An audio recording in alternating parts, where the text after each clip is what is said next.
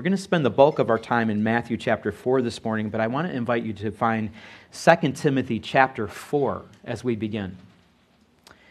2 Timothy chapter 4, and then we'll get on to Matthew chapter 4. We've been shadowing Jesus, our coming King, from Bethlehem to Egypt to Nazareth, to the Jordan in his baptism, and to the wilderness in his temptation, and now back to the region of Galilee, where we will consider this morning the preaching of the King.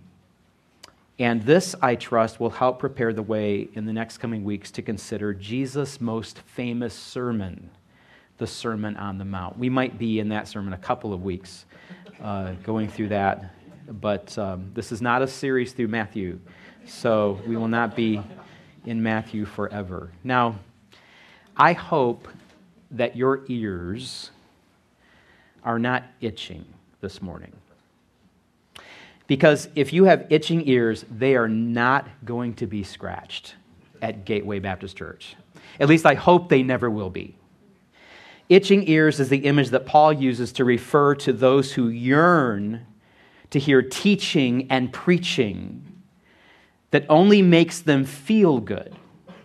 Teaching that tells them they're important, that their views are full of value. Teaching that affirms as good the life they have already chosen.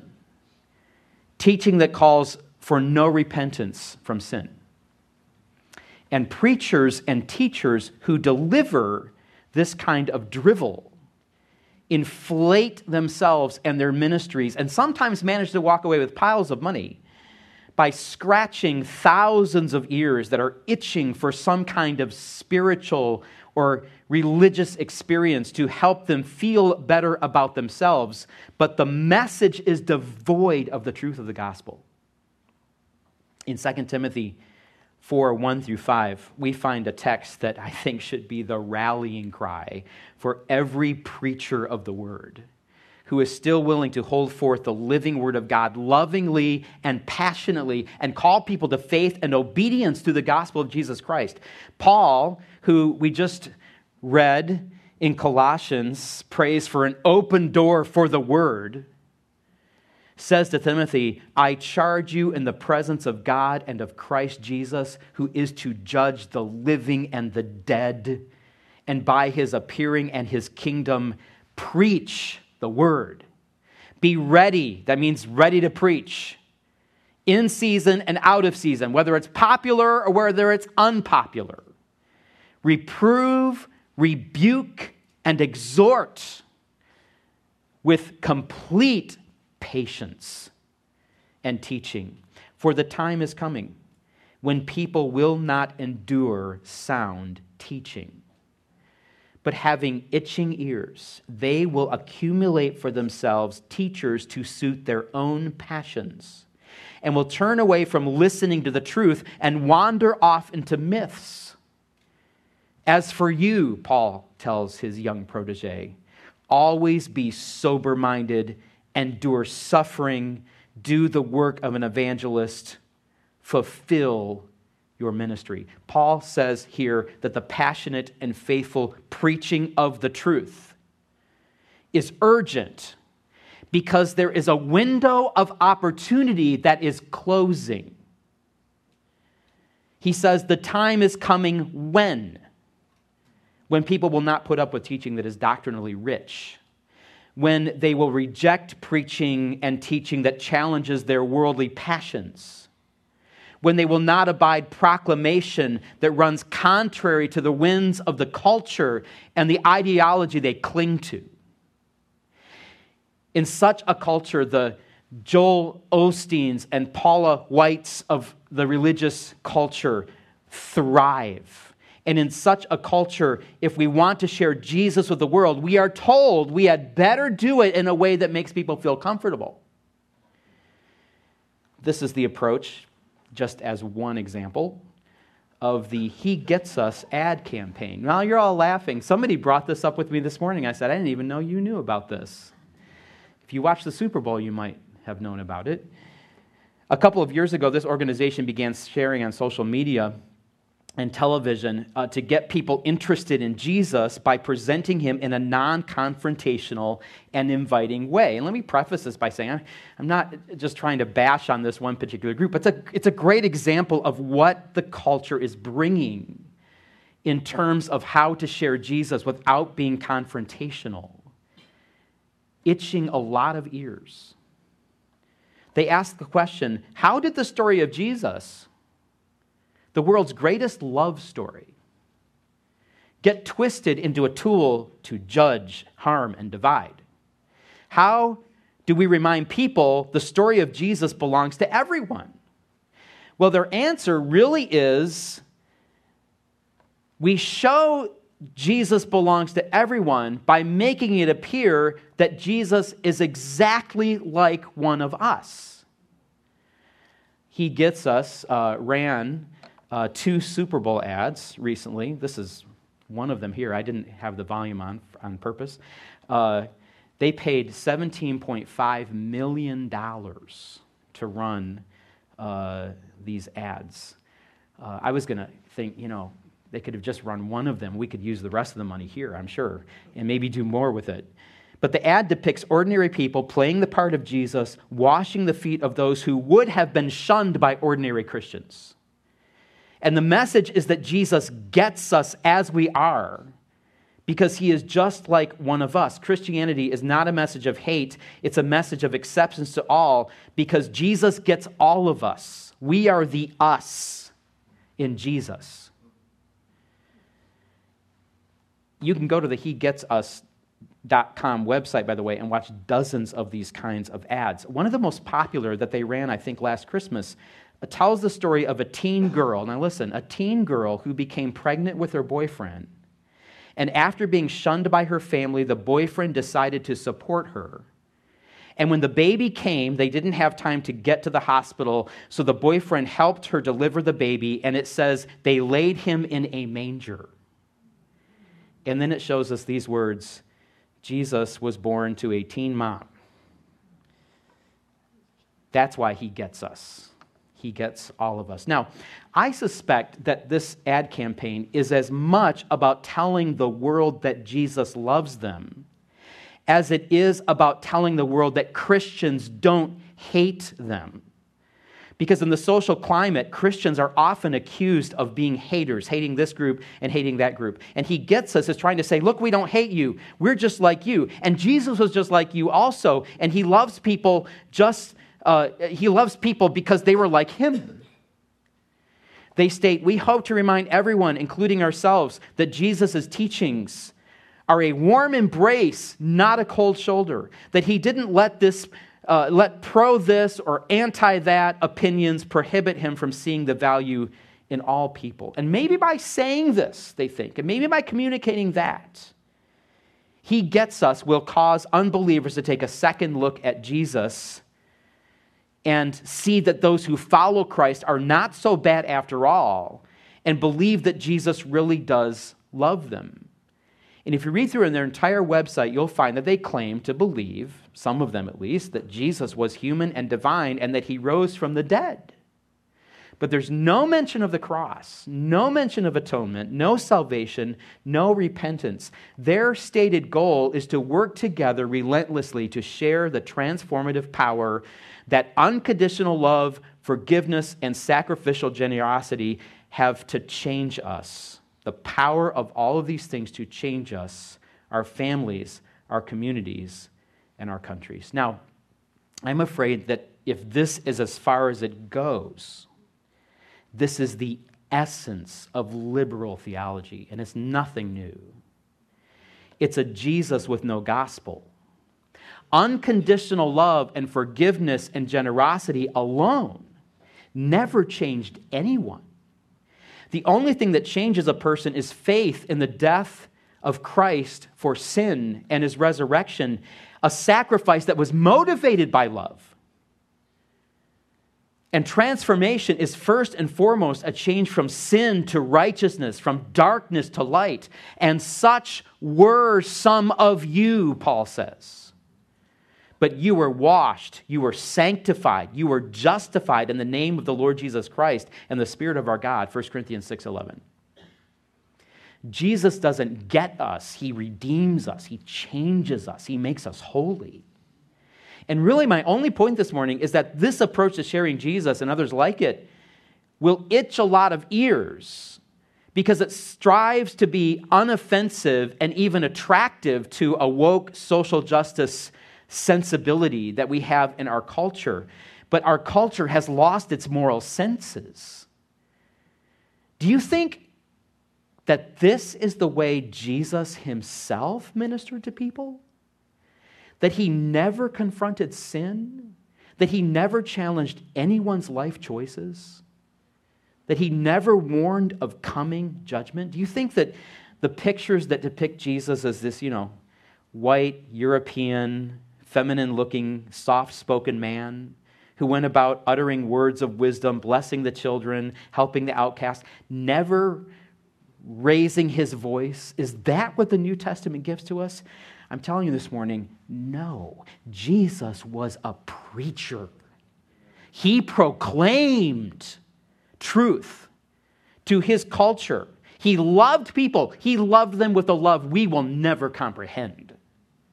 And yet, he never overlooked sin in order to love. Jesus did what Paul tells Timothy to do. Jesus reproved, he rebuked, he exhorted, which is not just exhortation, but also encouragement, with complete patience and teaching. In Matthew 4, we see the beginning of Jesus' public ministry.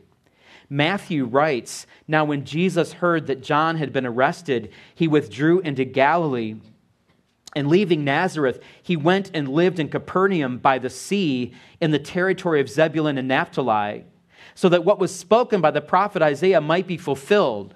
The land of Zebulun and the land of Naphtali, the way of the sea beyond the Jordan, Galilee of the Gentiles. The people dwelling in darkness have seen a great light. And for those dwelling in the region and shadow of death, on them light has dawned." Now notice, verse 17. From that time, from what time? The time that Jesus went to Galilee and lived in Capernaum, the time when he began his public ministry, Jesus began to preach, saying, "Repent, for the kingdom of heaven is at hand." You see, Jesus was a preacher. This is how he begins his entire ministry. And by the way, we can go to any gospel and see this same thing. When Jesus begins his ministry in Mark 1, verses 14 through 15, Mark writes that Jesus came into Galilee proclaiming the gospel of God and saying, "The time is fulfilled and the kingdom of God is at hand. Repent and believe in the gospel." In Luke 4:17 and following, Jesus even enters the synagogue in his hometown to announce the start of his ministry, and he applies Isaiah's words to himself when he reads the scroll and says, "The Spirit of the Lord is upon me because he has appointed me to proclaim good news to the poor," to proclaim, that is to preach, liberty to the captives.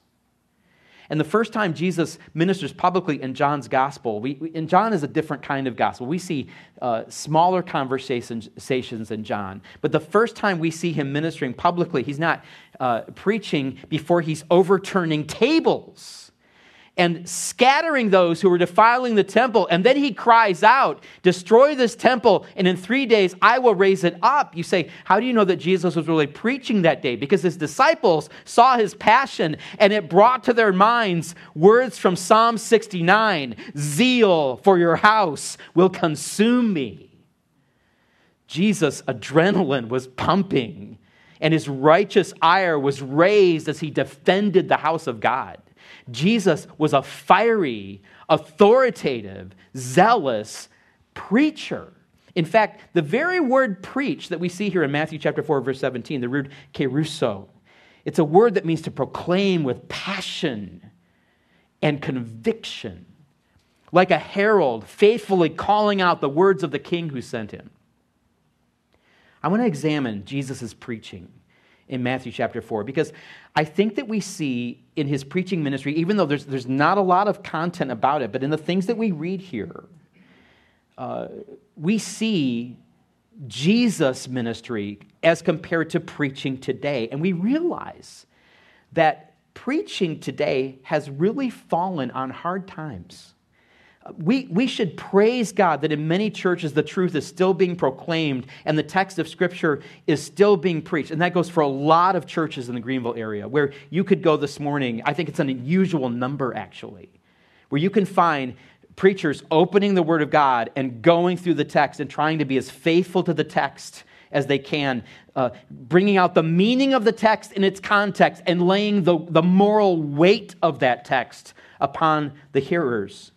But you go to many areas across the U.S., a lot of you college young people and young people in general, when you go away, if God calls you somewhere else, you will find out soon enough that theological preaching of the whole counsel of God is actually very hard to come by in general in our culture. Because pastors and churches and denominations feel the pressure to cave to the culture, to turn their sermons into engaging TED Talks, or a message of social reform, or some babble that sounds more like psychotherapy than a sermon. Preachers are literally advised these days not to go more than 15 or 20 minutes, not to make it too deep, and not to make it offensive. And this isn't just a message for preachers. Preaching is an event for both preacher and congregation. We're participating in this together this morning. At least I hope we are. The church's view of preaching will impact how we listen to preaching. Is the sermon just the opinion of a preacher? Are we convinced that the Spirit ministers to our hearts as the Word of God is applied and as we sit under the proclamation of it? Not just the reading of it, as important as that is, not just the discussion of it, as important as that is, especially in our discipleship groups, but under the proclamation, the heralding forth of the Word of God. Do we respond to reproof and rebuke and exhortation as the Word is preached to us? Do we trust what the New Testament tells us about the ministry of preaching? And I think there are several important aspects of Jesus' preaching that call us to embrace His purpose and method for preaching and teaching today. And I think we see just a few of them here that I'll look at this morning in the time that we have. What are these important aspects? Well, first of all, we see the place of Jesus' preaching. Where was Jesus preaching? And under what conditions? So look back at verse 12. It says, "Now when Jesus heard that John had been arrested, he withdrew into Galilee." Earlier in the chapter, Jesus had been south of Galilee, remember? Just north of the Dead Sea, near the preaching and baptisms of John the Baptist. John's message was the same that Jesus was about to proclaim. Repent, for the kingdom of heaven is at hand. But later in Matthew 14, we learn that John had also been preaching against the illicit marriage of Herod Antipas and his brother Philip's wife. These were two of the sons of Herod who tried to murder Jesus when he was a baby back in chapter 2. These are two sons. One of them was married and the other one stole his wife. So Herod Antipas, the one who had stolen the wife, was listening to John preach publicly against his sin. So he had him arrested and put him in prison to shut him up. We see then that the proclamation of the truth was not something that took place in a peaceful environment. I mean, when I drove here this morning, anticipating the fellowship we would have, meeting with some young men in the morning and enjoying just conversation here, and I knew I was going to get up and preach, I have not thought anything fearful about this moment. I didn't think anybody would arrest me this morning. Really, that anyone would get that upset, although I never know, you know. I never went through all this, but that's not the environment here that Jesus is preaching in. It's not a peaceful environment, an irenic environment. It's a hostile environment. Preaching certain truths could get you arrested and imprisoned in Jesus' day, and it's the same way in a lot of countries outside of the United States. So when John's preaching was silenced in the south, Jesus took the message north to the region of Galilee. Verse 13 says that he left his hometown of Nazareth then and went and lived right on the edge of the Sea of Galilee. It's a little town of Capernaum. Some of you have been there. Capernaum is right on the edge of the Sea of Galilee. You can be standing in the middle of town, and you can walk right down to the water in like less than 2 minutes.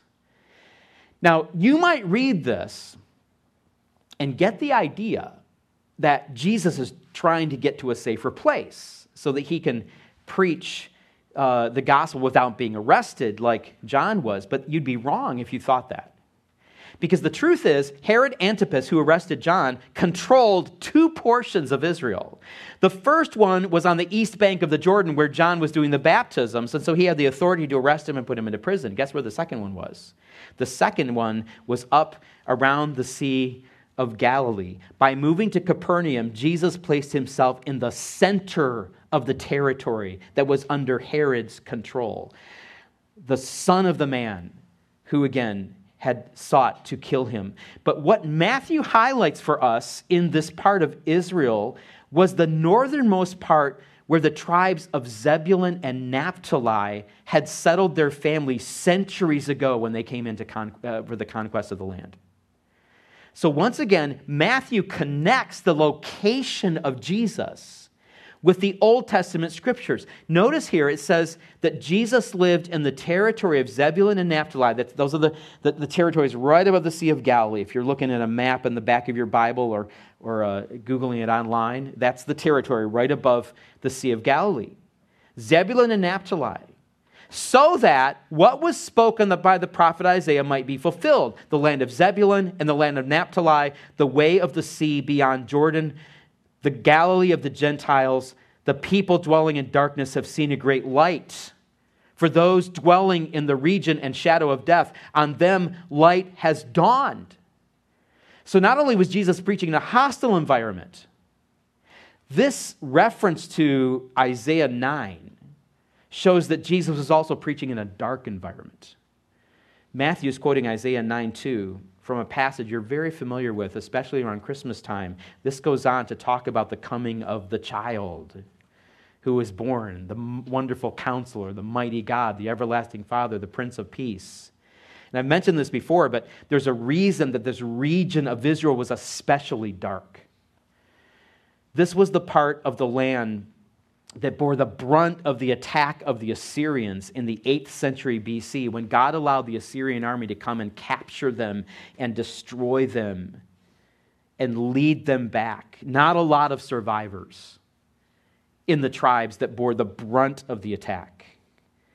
And because of this history and because of the Gentiles moving into that area afterwards, and because of the idolatry that was there, this was considered a very dark place. The wilderness territory to the north of Galilee was associated with the god Pan, which some of you know looks like a man but has the hindquarters and legs of a goat and the horns of a goat. But this is not a friendly little creature like in a fairy tale or other children's literature that we might see. To them, this was a fierce, frightening god of the wild. And everybody had a superstition that Pan was running around in this part of the world. The region was also associated with emperor worship. So there's a lot of darkness here. And most of us, I think, if I can make a comparison, who make our homes in the upstate know about the dark corner in South Carolina, in this part of the world, if you don't ask us afterwards. This would be Israel's dark corner, the land of Zebulun and Naphtali. And yet Matthew says, the people dwelling in darkness have seen a great light. And for those dwelling in the region and shadow of death, on them light has dawned. And it's only for one reason. Jesus began to preach here. He proclaimed good news to the spiritually bankrupt and freedom to those who were spiritually bound. And this encourages us. We're already ministering in a dark environment. And if the trends continue in the U.S., the culture standing against true Christianity, we will find ourselves more and more, I think, in a hostile environment. We often hear of biases against Christianity already. The IRS targeting Christian nonprofits, Christians everywhere losing positions, even being forced to close their businesses because of their beliefs about LGBTQ agenda. I can never remember the acronym. Then there is the targeting with violent protesting and burning and vandalism of women's centers who are trying to counsel against abortion. A lot of believers running those. Our own Marty Spurgeon obviously is in charge of one of those. Terrible things that go on, hardly ever reported. And we can only expect those trends to grow if people try to tell you, it's always been there and things aren't really that bad and we can't be the victims and all that. It's true, we shouldn't be victims because the New Testament promises us if we're going to live godly in Christ Jesus, we should expect persecution. But this is the kind of environment that 20 years ago, certain trends started happening. People thought, well, it's a little bit of a trend, but not much is going to happen. And now it's full blown. And this is the kind of trending we're seeing now. But apart from those challenges, we are trying to share the gospel in a post-Christian culture and a post-biblical culture. And I'll tell you what that means. It means a culture where a majority of people used to embrace Christian values, at least the values. And they used to have a general knowledge of the Bible. But we can no longer assume that. In fact, it wasn't too long ago, we're talking just a few decades, that according to statistics, the vast majority of people in the U.S., if they were completely anti-religious, or if they were atheist or worshipped a false god even, there's even paganism in the U.S., they at least became that way after hearing about biblical Christianity and rejecting it. But today, reports show that there are many in the U.S. who now simply grow up secular or anti-religious or atheist or pagan, and they've never even learned about Christianity. The tendency when we are in a hostile environment and a dark environment is to compromise the message. Find a subtle way to share the gospel. Trick people into hearing it. Trying to convince them that we're not all that bad and they should hear about our Jesus. Tickle their ears a little. Make them feel comfortable. Make them feel like us. Get down in the pit with them rather than standing up out in the light so we can bring them out. That's not what Jesus did. Jesus preached. He proclaimed. Because the darkness is only illumined by the light of the world.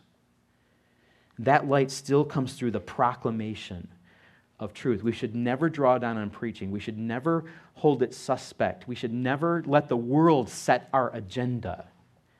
We need to minister passionately and lovingly with the tools that Jesus gave us to minister with. Now, we have to hurry because there's another important aspect of Jesus' preaching that informs our own ministry.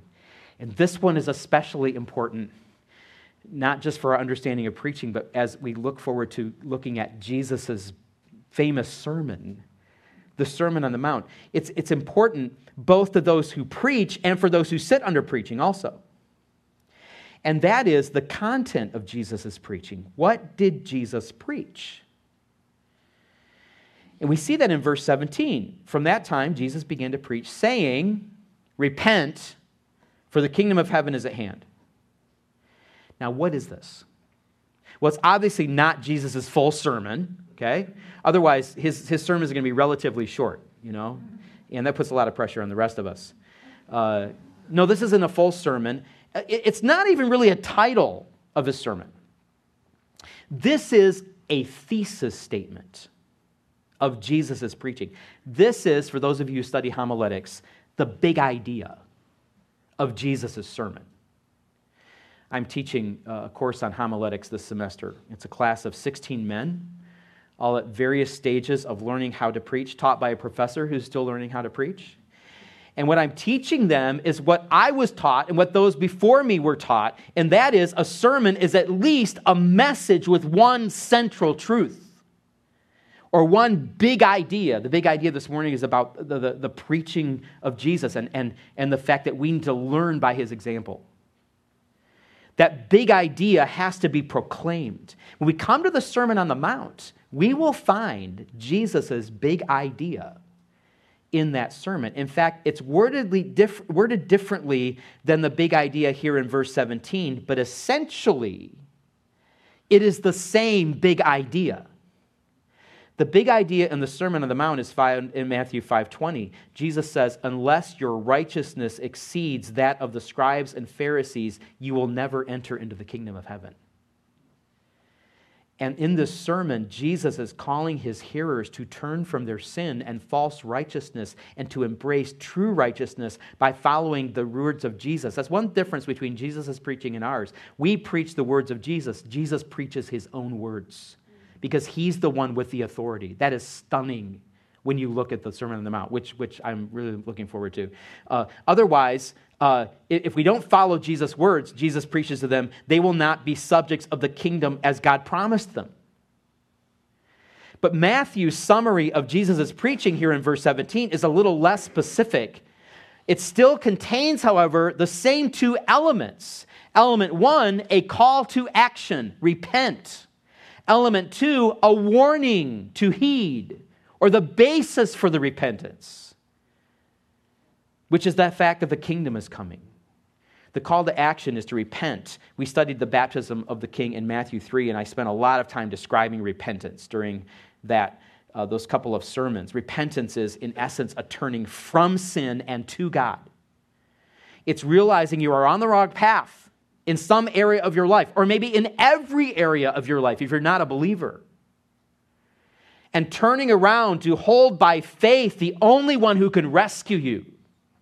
Every time you and I hear the word preached, there ought to be reflection in our hearts before God. This morning, we ought to all be asking ourselves the question, what needs to change? Where do I need to turn? How can I better embrace the path God has for me that he sets out in his word? How can I love God and his will more? Jesus' preaching was not simply information. Jesus didn't go around saying, just so you know, I'm going to bring the kingdom in, and if you happen to be in the market for a king, I'd be a pretty good one if you want to follow me. And by the way, God loves you and has a wonderful plan for your life. That's not what Jesus went around saying. Jesus preached urgently. You had better turn from your sin and embrace me, because judgment is coming.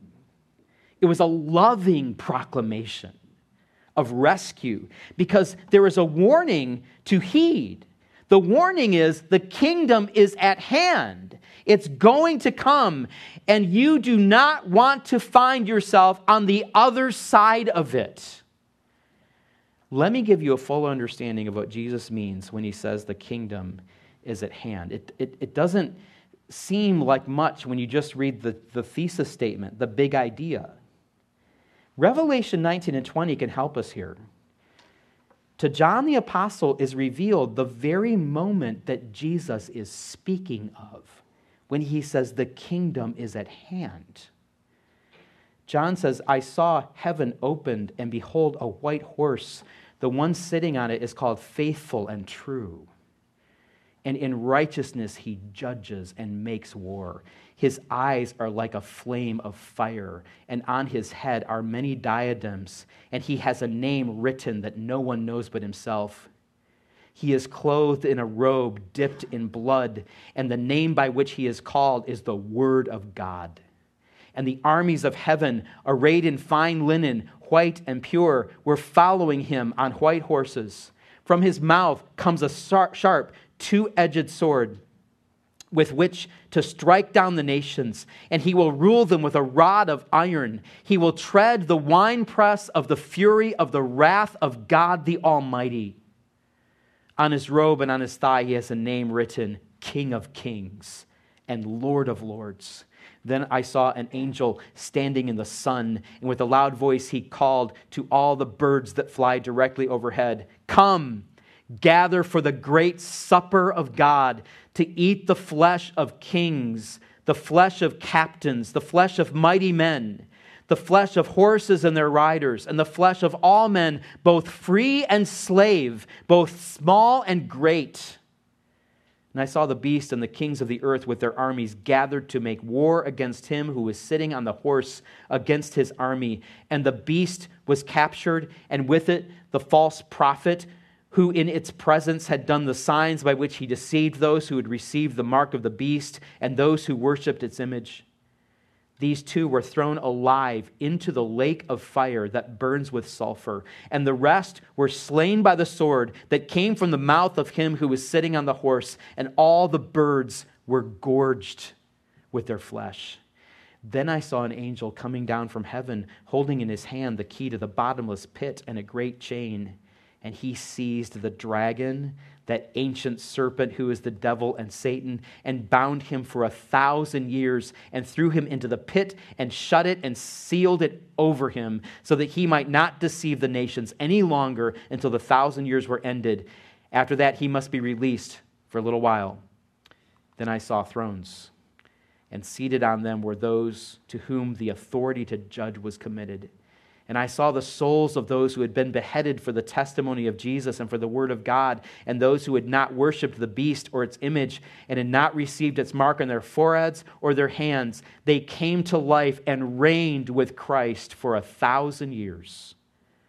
The rest of the dead did not come to life until the 1,000 years were ended. This is the first resurrection. Blessed and holy is the one who shares in the first resurrection. Over such, the second death has no power, but they will be priests of God and of Christ, and they will reign with him for 1,000 years. After hearing that scripture, you should see more clearly what Jesus is talking about when he says the kingdom of heaven is at hand. You see why he's calling people to repent, to be on the right side of this great event that's part of the climax of human history? Our situation is even more urgent because we're that much closer to this event. This ought to pierce our hearts with urgency, first for our own souls, that we know the Lord and follow him, and second, for the souls of others. There are very gracious ways to preach and share the gospel with people. We don't go out looking to offend people and always trying to be confrontational. Jesus is not always confrontational. But we can never compromise the message that Jesus called us to teach and to preach and to share. We've got to get to repentance. We've got to get to faith in Christ. And at the heart of the message is a call to turn from sin and embrace Jesus because judgment is coming. And we're going to see this fleshed out again and again as we look at the Sermon on the Mount. Now, we're coming very near the end of our time here, and I'm not going to be able to really go in depth here with this last aspect, but I want to look at it for just a second with you. Matthew tells us of the place and content of Jesus' preaching, and this encourages us in our own ministries because we see these parallels between Jesus' day and ours. The growing hostility to the gospel, the spiritual darkness, the urgency of repentance in light of Jesus' soon return. But at the end of this chapter, we find a third important aspect of Jesus' preaching and teaching, and that is the affirmation of Jesus' preaching. How would the people have known that Jesus' preaching was genuine? That he wasn't just another self-proclaimed prophet coming to make a name for himself? We find the answer, I think, in the last paragraph of this chapter. If we can skip down to verse 23, it says that Jesus went throughout all Galilee, teaching in their synagogues and proclaiming, that's preaching, that's the same word we see in verse 17, proclaiming the gospel of the kingdom and healing every disease and every affliction among the people. Proclaiming, teaching, healing. If I can contextualize this, Jesus preached the gospel and he lovingly met the needs of the people to whom he was preaching. This is the mark of the true minister of God, a true servant of God, faithfulness to the word and love for people to meet their needs. It's the affirmation of preaching. We don't compromise the message. We hate the sin, but we love the people that God has called us to minister to. We really love them, like Jesus does. Jesus didn't stand on the hillside and make prophetic pronouncement of judgment and warn people to repent and then retreat into the comfort of a village. He got in there with the people with unique power that he exercised through the Holy Spirit, healing every disease and affliction, it says. It means that he had to get in there with the people. They surrounded him. He had to touch them. These were not the upper crust of society. If you study Jesus' ministry, you know usually the outcasts are the ones flocking to Jesus. He's right there with them. He touched them. Just as he was in the Jordan with them when he came for baptism. So he is sharing their pain and suffering, even as he presented himself as the answer to their pain and suffering. So no wonder that it says his fame spread throughout all Syria, and they brought him all the sick, those afflicted with various diseases and pains, those oppressed by demons, and those having seizures and paralytics, and he healed them. And great crowds followed him from Galilee, that's the region that he was in, and the Decapolis, that's a little bit further south, and from Jerusalem, that's way south, and from beyond the Jordan, from all over Israel. They started to come to Galilee because they heard there was somebody there proclaiming the truth, somebody who cared about them. And they came from every part because here was somebody who not only preached the truth, he was willing to live among the people and meet their needs. And as believers in Christ, we can all speak the truth. Some of us are called to preach the truth, but all of us are called to share the truth. But those who need to hear the truth will often not believe our message until they see it lived out in our lives, the lives of those who are speaking it to them. And the way to live it out is to really love them and to build relationships with them and to meet their needs. And they will never hear the message unless we are willing to share it in the first place with them and to rub shoulders with them and to live with them and among them. We can be critically discerning about the efforts of groups such as He Gets Us, and we should. But at the same time, what are we doing to proclaim the gospel to the world? Are we willing to get in there with people and to love them and to meet their needs, yet not compromise the truth? These are important aspects of Jesus' preaching that fuel our own ministries today. Just as we minister to the same kind of people and in the same kind of context, and with the same kind of content as Jesus himself did, so we have to embrace people as he did and not shrink from our calling to make disciples of all nations. As we continue to see Jesus' message, let's be committed to what God has called us to do to continue to proclaim that same message. Father, we thank you.